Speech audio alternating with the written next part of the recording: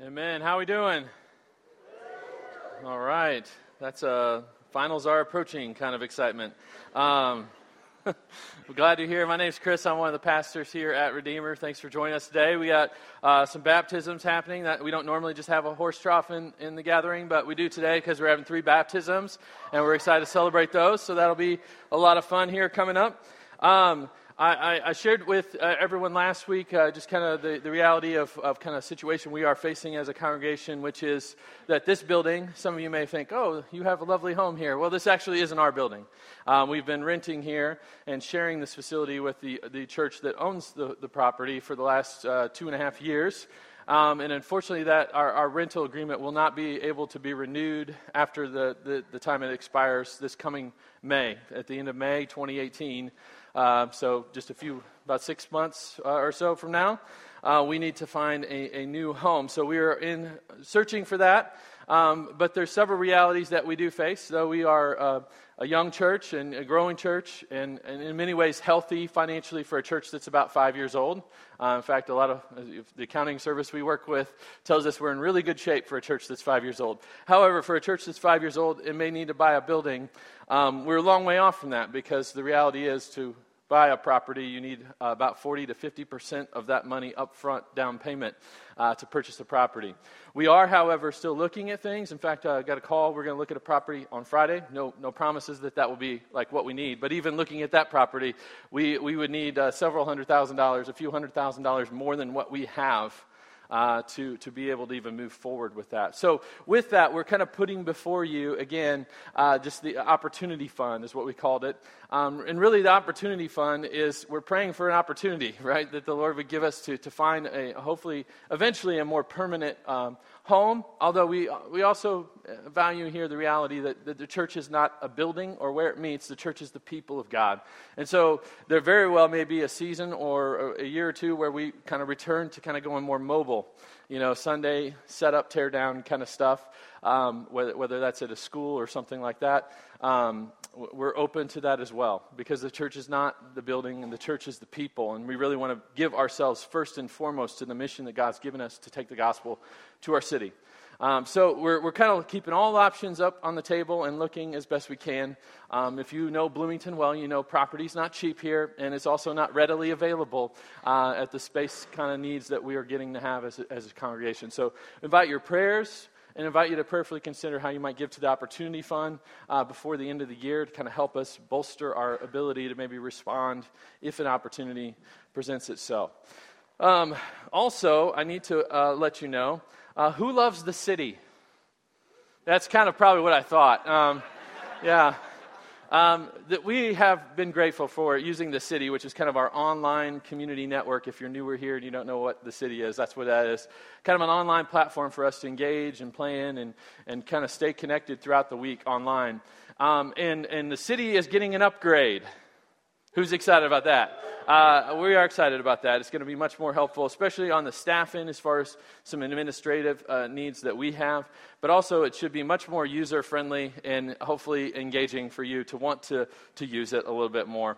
And so we're upgrading the city with the same company that puts that out to a new platform called Realm, which is just an upgraded, better version of that. And so that will happen for us by January 8th is the day that we will switch officially from the city to Realm, okay?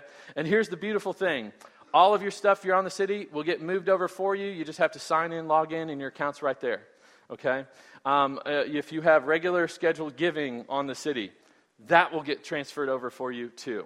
Now, if you kind of one-off your giving through the city, then you will have to kind of go back in and re-enter all of your stuff. That stuff won't just migrate for you. But the recurring gifts will.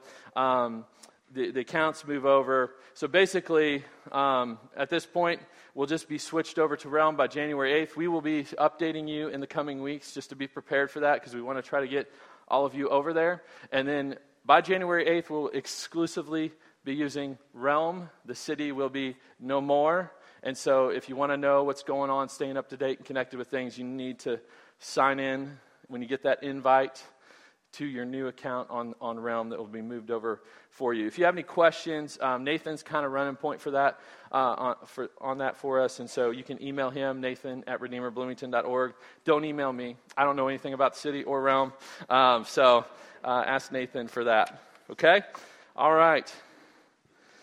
It's probably, I would assume, our last Sunday with students here, at least most of you, for a few weeks, which means that it's also finals week, right? Who's excited for finals? I'm excited for finals because I don't have to take any, right? And finals week means that the anxieties are building for probably many of our friends here in the room. Many of you maybe have came today because of those anxieties. Maybe this would be a good thing to do. I'll show up. I'll come to church. I'll pray. We're glad you're here. We're glad you're here if that's what led you here. So anxieties are abounding for our students, but it's also Christmas time. Right? And there's all the hustle and the bustle and the shopping and gift giving and trying to find the right gift for people and all that kind of stuff. And then there's the difficult family relationships that a lot of us have, or you're trying to navigate those kind of connections and what that's going to be like. And crazy Uncle Larry's going to be there. And how do we get along with all that? And that breeds a lot of anxiety in a lot of us as well. And so a lot of us are just dealing with a lot of anxiety at this time of the year in particular. But really, anxiety isn't just a finals week thing or a Christmas season kind of thing either. At this point in our culture, it's really becoming a big thing for a lot of people all of the time, right? All of the time. The statistics say that about 40 million adults age 18 and older in the United States have been diagnosed with some kind of anxiety disorder. That's roughly 18%. A little over 18% of the population.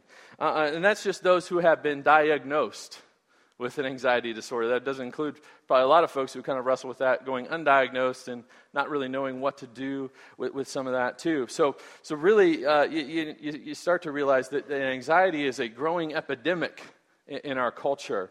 Right? It's becoming a real epidemic in our society.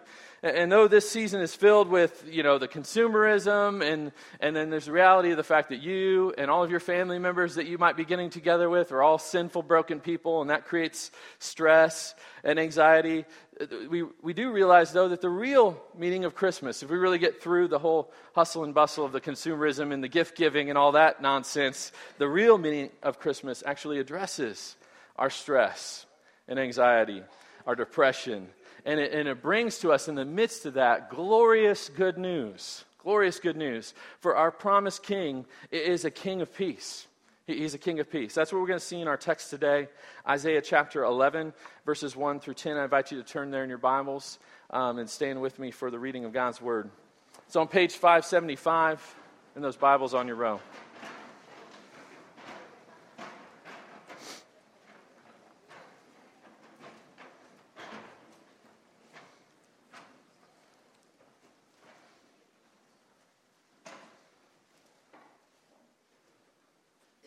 Isaiah 11. There shall come forth a shoot from the stump of Jesse, and a branch from his roots shall bear fruit. And the Spirit of the Lord shall rest upon him, the Spirit of wisdom and understanding, the Spirit of counsel and might, the Spirit of knowledge and the fear of the Lord. And his delight shall be in the fear of the Lord. And he shall not judge by what his eyes see, or decide disputes by what his ears hear. But with righteousness he shall judge the poor, and decide with equity for the meek of the earth. And he shall strike the earth with the rod of his mouth, and with the breath of his lips he shall kill the wicked.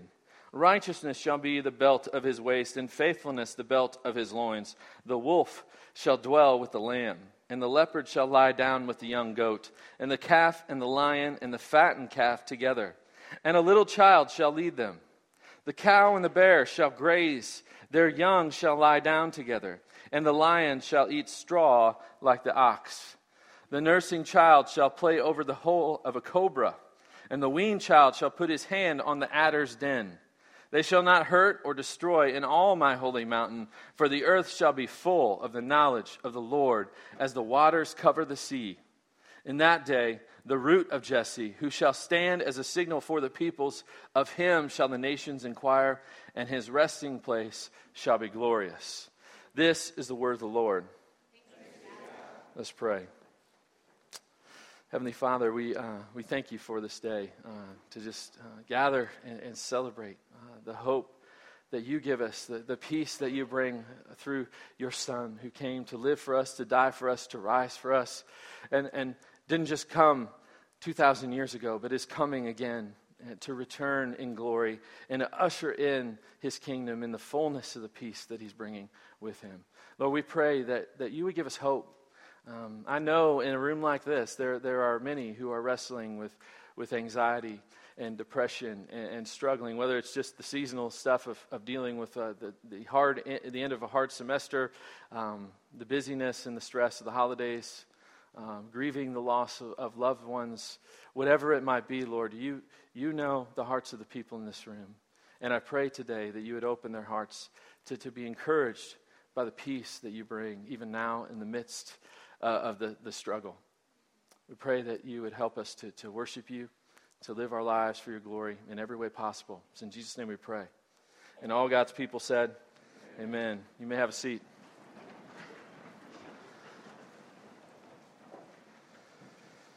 In this passage, Isaiah is once again sharing with us a prophecy about the promised king who's coming. Right? And he tells us in this passage who he is and what he will be like. He also shows us what he will bring. And finally, Isaiah points us on how to receive it, how to receive what it is that he's bringing. So first, he tells us who he is and what he will be like. And we need to remember, once again, like we said last week when we were in Isaiah 9, that Isaiah is writing these words more than 700 years before the birth of Jesus Christ. Right? He's writing these 700 years ago. He's also speaking to a people who are dealing with a great amount of anxiety in this moment. Right? There's looming military powers rising around them and threatening them. And rather than turning to God, trusting in God's promises, trusting in his deliverance for them, they have sought their own wisdom. They have sought to kind of make a deliverance for themselves. Right? They've turned from God, turned to their own wisdom, turned to the wisdom of the world. And so God has responded by telling them what this means. Right? The people of God are going to be reduced to this faithful remnant. That's what Isaiah's ministry is. You're going to preach, and they're going to leave, right? And there's just going to be a few left, a few faithful people left, and they will be there, a faithful remnant. Eventually, down the road, the people of Judah are going to be taken into exile. That's coming as a result of their sin and their disobedience and their unfaithfulness. Yet in the midst of these words of judgment, God reminds his people through the prophet Isaiah of his promise, and that he is not backing out on his promise. He will be faithful to his promises. He will be faithful to his word. And so in the midst of all that, through Isaiah, God gives a word of good news, of hope. Right? Beyond the immediate future of the remnant and exile that's coming, there is a promised king who will come, who will bring deliverance. Not just deliverance from the powers that are rising around them, the immediate threats, but ultimate deliverance. Ultimate and final deliverance from the ultimate oppressors and enemies of Satan, sin, and death. God will keep his word to Abraham, right? That through his descendants, through God's chosen people, through the line of Abraham, he will indeed bring a blessing to all nations. He's going to keep his word, his promise to King David, that from the throne of David will usher in salvation for all the world. He's keeping those promises, and he's reminding people of that the promised king that's coming will fulfill all of this. He will fulfill all of this. And here in Isaiah 11, we get further clarity about who this king is. Look again at verse 1. It says, "There shall come forth a shoot from the stump of Jesse, and a branch from his roots shall bear fruit." Right? This king will be a shoot from the stump of Jesse, okay? So the image is that of a felled tree, right? We chopped down the tree. It's gone, right? The tree appears to be dead and gone, right? All signs of life have left. All that's left is the stump, right? And the roots that remain. And the promise is that fruitful life will spring forth from this stump that looks like nothing. Fruitful life will once again spring forth from its roots. And Jesse, of course, is who? He was the father of King David, right? David was the son of Jesse. And at the time of Isaiah is writing this, we need to also know, 700 years before Christ, but it's 300 years after King David, right? About 300 years after David was king. And there have been several kings from the house and the line of David who have come to the throne in that time, in the span in between there, who have come to rule over the southern kingdom of Judah throughout the years. But not one of those kings, not a one of them, as you read through the scriptures, is ever referred to with any connection to Jesse. Not one of them. They're all held in comparison to David, right? They're compared with their father David. That's what it says about them. They're children of David. And it's kind of, that's the language that you see as you read about those kings. So only David himself is referred to as a son of Jesse, right? By his connection to Jesse. So this promised shoot of Jesse is not just another king in the line of David. This promised king is another David, right? He's another David. He's a true and better David that is coming. He's not just a king, but he is the King of Kings, is what that is saying to us.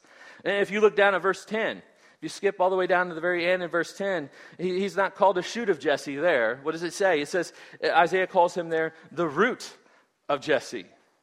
The root. So he's a shoot and he's also the root. I feel like I'm about ready to start rapping. That means not only does this king come from Jesse, but also that Jesse sprang forth from this king.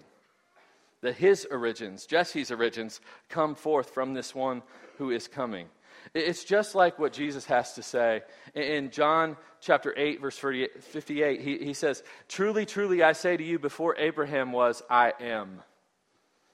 You know, that's one of those clear moments where Jesus is not just claiming to be a good teacher. He's very much making a declaration about his divinity, about who he is. Before Abraham was, I am. So I've always been, I've always existed. Before Abraham started this thing, before God called Abraham and the people of Israel began, I existed before him, right? And not only does he say I'm before him, but he says, I am. Right? Not I was. Before he was around, I existed. No, he says before that, I am, which is a clear link to how God reveals himself to Moses in the wilderness when he's calling him to go and lead the people out of slavery in Egypt. In other words, Jesus is very clearly saying in John 8:58, I have always been. I am God, right? I am divine. He was born and yet he's always been. That's what Jesus is saying. That's what Isaiah is telling us here. He's both a man descended from the line of Jesse and David, and yet he's also God, the eternal Son, the second person of the triune Godhead, Father, Son, and Holy Spirit. One God, three persons, who exists eternally as three persons in this perfect relationship and oneness of love and worship and community. One God, yet three distinct persons there. The second person of the Trinity. He's the eternal Word. John chapter 1, right? By whom everything sprang forth into being. Everything is made by him and through him. He's the eternal Word present at Genesis 1. How does God create? He creates by his Word, the eternal Word, the Son, Jesus Christ. The Messiah, Jesus, is the source of his own family tree, is what Isaiah is telling us here, from which one day he would shoot forth.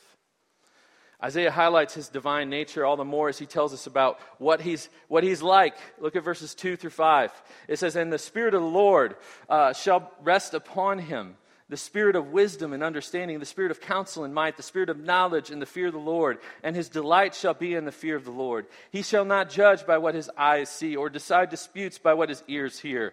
But with righteousness he shall judge the poor, and decide with equity for the meek of the earth. And he shall strike the earth with the rod of his mouth, and with the breath of his lips he shall kill the wicked. Righteousness shall be the belt of his waist, and faithfulness the belt of his loins.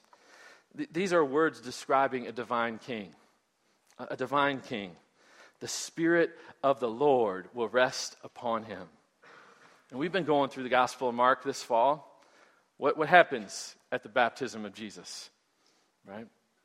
Well, the clouds open and the Spirit in the form of a dove descends upon him, rests upon him. And the voice of the Father from heaven speaks, "This is my Son with whom I am well pleased." So the Spirit rests upon him. And indwelled and filled with the Holy Spirit, this promised King, he will possess wisdom and understanding, the wisdom to rule rightly. He will possess counsel and might, the ability to set the right course of action and then see it through.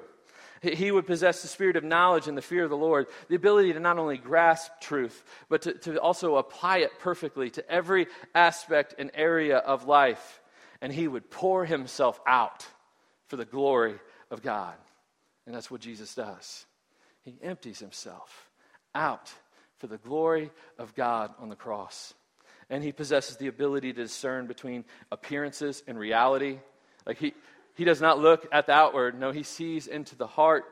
He would be a king of justice, not swayed by favoritism, by your social standing, by where you were born or how much money you make or what you have or what you don't have. No, he will rule with divine justice and righteousness. He will judge fairly for those with and those without. And his word, being divine, carries with it the power to bring about all that it declares. All that it declares. The foundation and core of what he's like is summed up with the words righteousness, faithfulness. That's our King, right? That's who he is. And this is the promised King. Who he is and what he is like.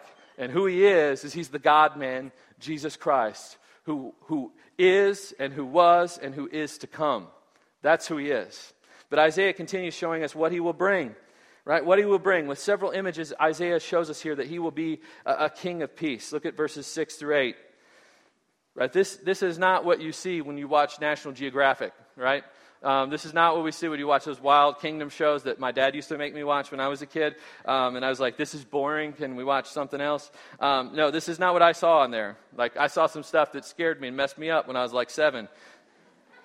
The wolf shall dwell with the lamb, and the leopard shall lie down with the young goat, and the calf and the lion and the fattened calf together, and a little child shall lead them. The cow and the bear shall graze, their young shall lie down together, and the lion shall eat straw like the ox. The nursing child shall play over the hole of a cobra. Nope. And the weaned child shall put his hand on the adder's den. Right? This is wild, right? The wolf and the lamb, the leopard with the young goat, the lion with the calf. And not just a young calf. We're told it's like an extra tempting, juicy morsel, fattened calf. All right, that's right there with the lion. And the picture here is that of the predator and its prey living in perfect harmony together, dwelling together, lying down and taking a nap together, right? And it's perfect peace. This is the image of the predator and the prey living together in perfect peace. And then it says, a little child will lead them. A little child. It's so peaceful that not only is a small child safe with these wild animals, but he's even able to execute and exercise leadership over them. And then he mentions the cow with the bear, also grazing peacefully together, as well as the lion eating straw like an ox, and all the vegetarians in the room rejoice, right? But don't get too excited, because Isaiah is going to talk later in his book here about how when Jesus returns in glory, we'll be feasting together with the finest of wines and the choicest cuts of meat. So it's going to work out okay. The point isn't so much what everyone's eating, but rather that the most unlikely of partners are living together in God's perfect peace. And with the bear and the cow, he also mentions their young. Their young are lying down together. What does that mean? Well, that means that this isn't just a one-shot deal for a temporary period of time, but this is a permanent transformation. This will go on generation after generation after generation in the kingdom of God when it comes in its fullness, right? It carries on for all eternity. Now, verse 8 is a verse that requires a lot more faith for me, right? Because my name is Jones, and I live in Indiana, and I hate snakes, right? So that verse, even reading that verse is like, I get really creeped out about snakes. So I'm just like, ugh. But it's talking about a nursing baby, a baby that's not even walking yet, crawling, rolling over the hole of a cobra, right? A completely helpless baby playing around something that's deadly, and it's totally fine. And it's totally fine. And then he mentions a toddler, right? A toddler, if a baby is helpless to danger, then the average toddler does what? Runs directly toward danger. Aimlessly, just like, yeah, that sounds like fun. Let's do that. The street, lots of cars, let's go. Right? They run right to it. And here's the toddler sticking and putting his hand onto the adder's den, a deadly snake. And what is this telling us? The curse of Genesis 3 is no more, right?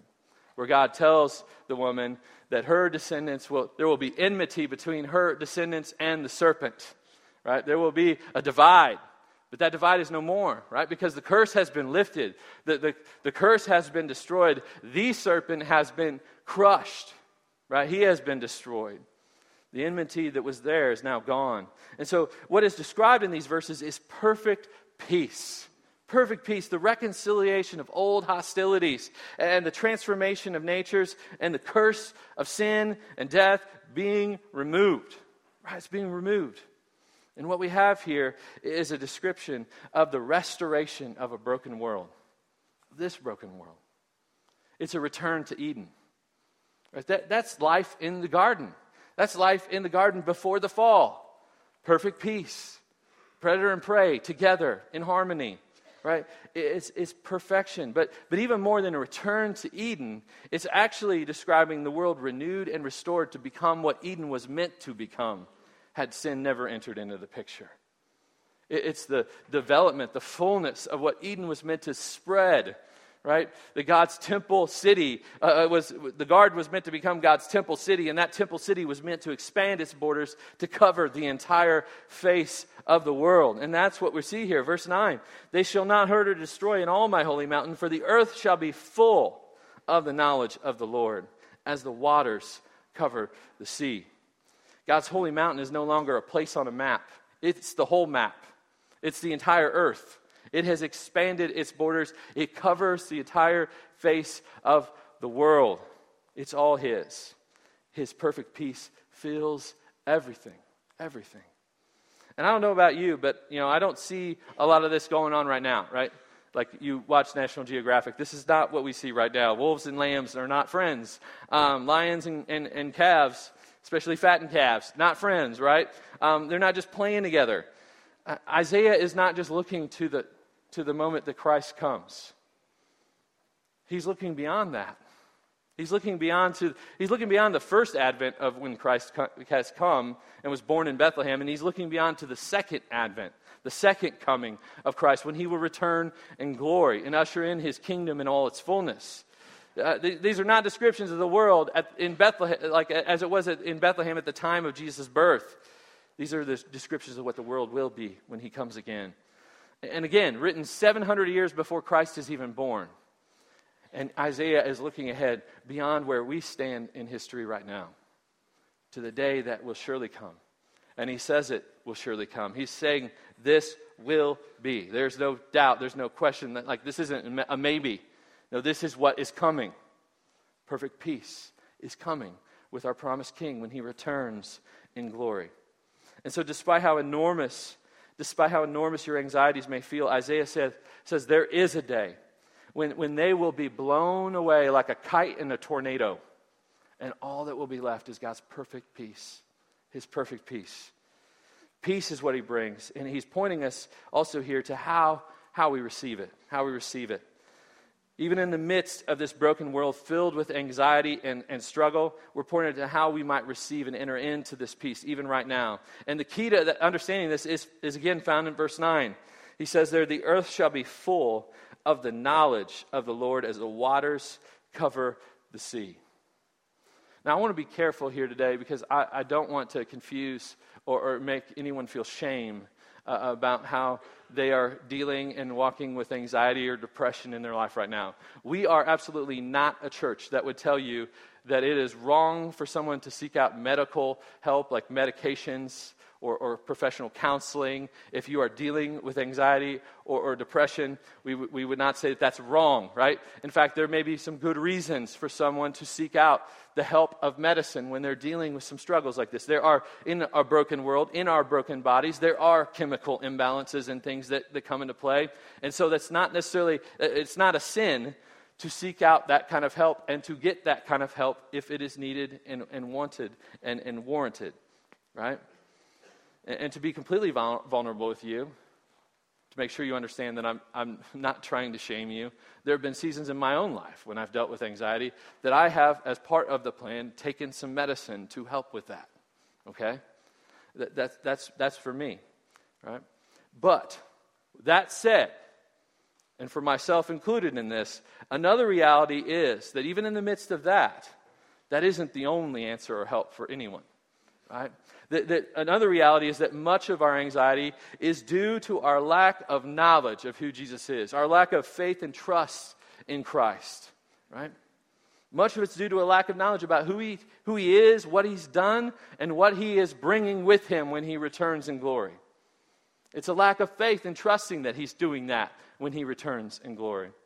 And I'm not saying it's only a lack of faith every time that someone struggles with this, but I'm saying that while seeking out professional counseling or possibly seeking out medicine from your medical doctor to help with something, you often need to go deeper than just that. You can't just stop there. Not often. You really always need to go deeper than that. A few weeks back, we were looking, Nate Latimer was preaching on Mark 4, the end of Mark 4, where Jesus calms the storm. And the disciples are in that boat. And that is an anxiety-ridden moment, right? They're in that boat. The storm kicks up on the lake. They think they're dead, right? They're dying. Like, anxieties are high. But by the end of the account, what happens? Well, Jesus, with his words, simply says what? Peace, be still. And the storm is completely calm. And what that shows us is that the disciples' anxiety resulted in that moment more, not so much just from the immediate danger that they were facing, but from the lack of knowledge of who Jesus truly was and is, right? Some of their anxiety sprang from the fact that they didn't realize who this is that was on the boat with them and what he is capable of and what he is about. And they weren't really trusting in him in that moment, in all fullness. And to be fair, at that point in time, the disciples had not seen Jesus go to the cross. They hadn't seen Jesus rise from the grave, resurrected in glory, or, in a glorious state, right? They hadn't witnessed that. And for Isaiah and his original readers, like, they're staying at 700 years before Jesus is even born. But for you and for me, we stand at a different point in history where we can look back and we can read the words of God that tell us that our promised King has come. And he has lived for us, and he has died for us, and he is risen in glory, right? He has ascended into heaven, where he sits at the right hand of the throne of God. Right? We can cling to that and trust in that and have hope in that he has not only come, but he is coming again, right? He is coming again. He was born in Bethlehem 2,000 years ago with angels announcing his birth, saying, "Glory to God in the highest and peace on earth." And Colossians 1:19 and 20 tells us, "For in him all the fullness of God was pleased to dwell, and through him to reconcile to himself all things, whether on earth or in heaven, making peace by the blood of his cross." We can stand here and know that Jesus has killed the hostility that stood between you and God, making peace between you and God through faith in him. We can stand here knowing that he killed the hostility that stands between us as peoples, right? That he makes peace and reconciliation possible in his body, in his church. As we come to faith in him, reconciliation between all peoples is possible, right? In Christ. And it will be a done deal when he comes in glory. When John's vision that we see and read in Revelation chapter 7 is a reality that we will be living in, right? After this, I looked, he says, and behold, a great multitude that no one could number, from every nation, from all tribes and peoples and languages, standing before the throne and before the Lamb, clothed in white robes, with palm branches in their hands, and crying out with a loud voice, "Salvation belongs to our God who sits on the throne and to the Lamb." I love that passage. Because in that passage, you see some beautiful, beautiful things about how God weaves together this beautiful tapestry of us as peoples, right? And he makes us one. It says with a loud voice, one loud voice. They cry together as one. Salvation belongs to our God. But yet, notice what John witnesses. He says, I see before the throne a multitude of every nation and tribe and tongue. And so yet this beautiful oneness, this beautiful tapestry is woven together. It is a beautiful tapestry because the distinctiveness remains. John can still identify nationality and ethnicity, race and culture. And he sees it all together, all of it represented as one before the throne of God. Perfect peace. It's beautiful. It's beautiful. By his life, death, and resurrection, Jesus has undone the curse, and he has ushered in his peace even now. And even though we don't see all of it as it should be yet, he's coming again. And when he returns, that's coming in its fullness. The lion and the lamb and the calf, all peoples from every nation, tribe, and tongue together before the throne of God. Do you know that? Are you aware of who Jesus is? Do you believe that? Do you believe that that's who he is, that's what he's done, that's what he's capable of, and that's what he will, in fact, do? Do you believe it? That knowledge, that sure hope, is what enables us to, even in the midst of the darkness that we live in right now, push back those anxieties with faith and trust, clinging to our Savior.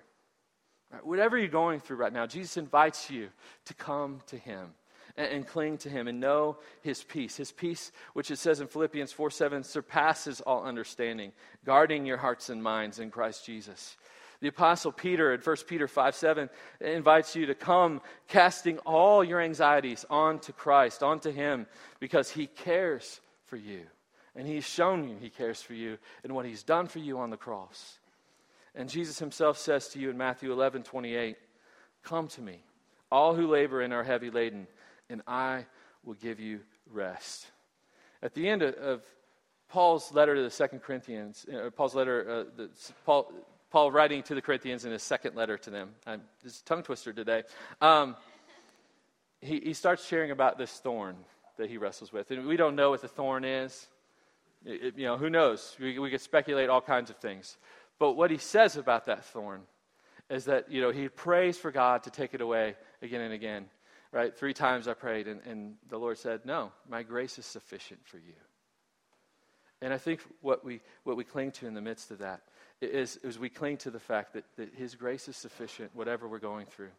It is sufficient. And what Paul goes on to say there is that it is sufficient because his power is made perfect in my weakness. His power is made perfect in weakness. And we cast ourselves to him and enter into that rest, even in the midst of the despair and the suffering that we all walk through. Even now, Jesus invites you to come to him. Will you come? Let's pray. Heavenly Father, we thank you for this time to gather and to worship you. Lord, we pray that you would be our peace in this moment, in the midst of great anxiety and struggle. Lord, that we would see you for who you are, that a knowledge of you would fill our hearts with hope and peace even in the midst of despair, even in the midst of great anxiety and struggle. Lord, you are good, and you are faithful, and you are righteous, and you have shown us how good and righteous you are by your life, death, and resurrection. Would you help us to cling to the hope and to the peace that's coming when you return in glory? And would you help us to live for you, knowing that your grace is sufficient and your power is made perfect in our weakness? Or would our weakness drive us to you? Would it drive us to love you more and cling to you all the more? And may it lead us to even worship you all the more and be thankful to you all the more. We pray all this in Jesus' name. Amen.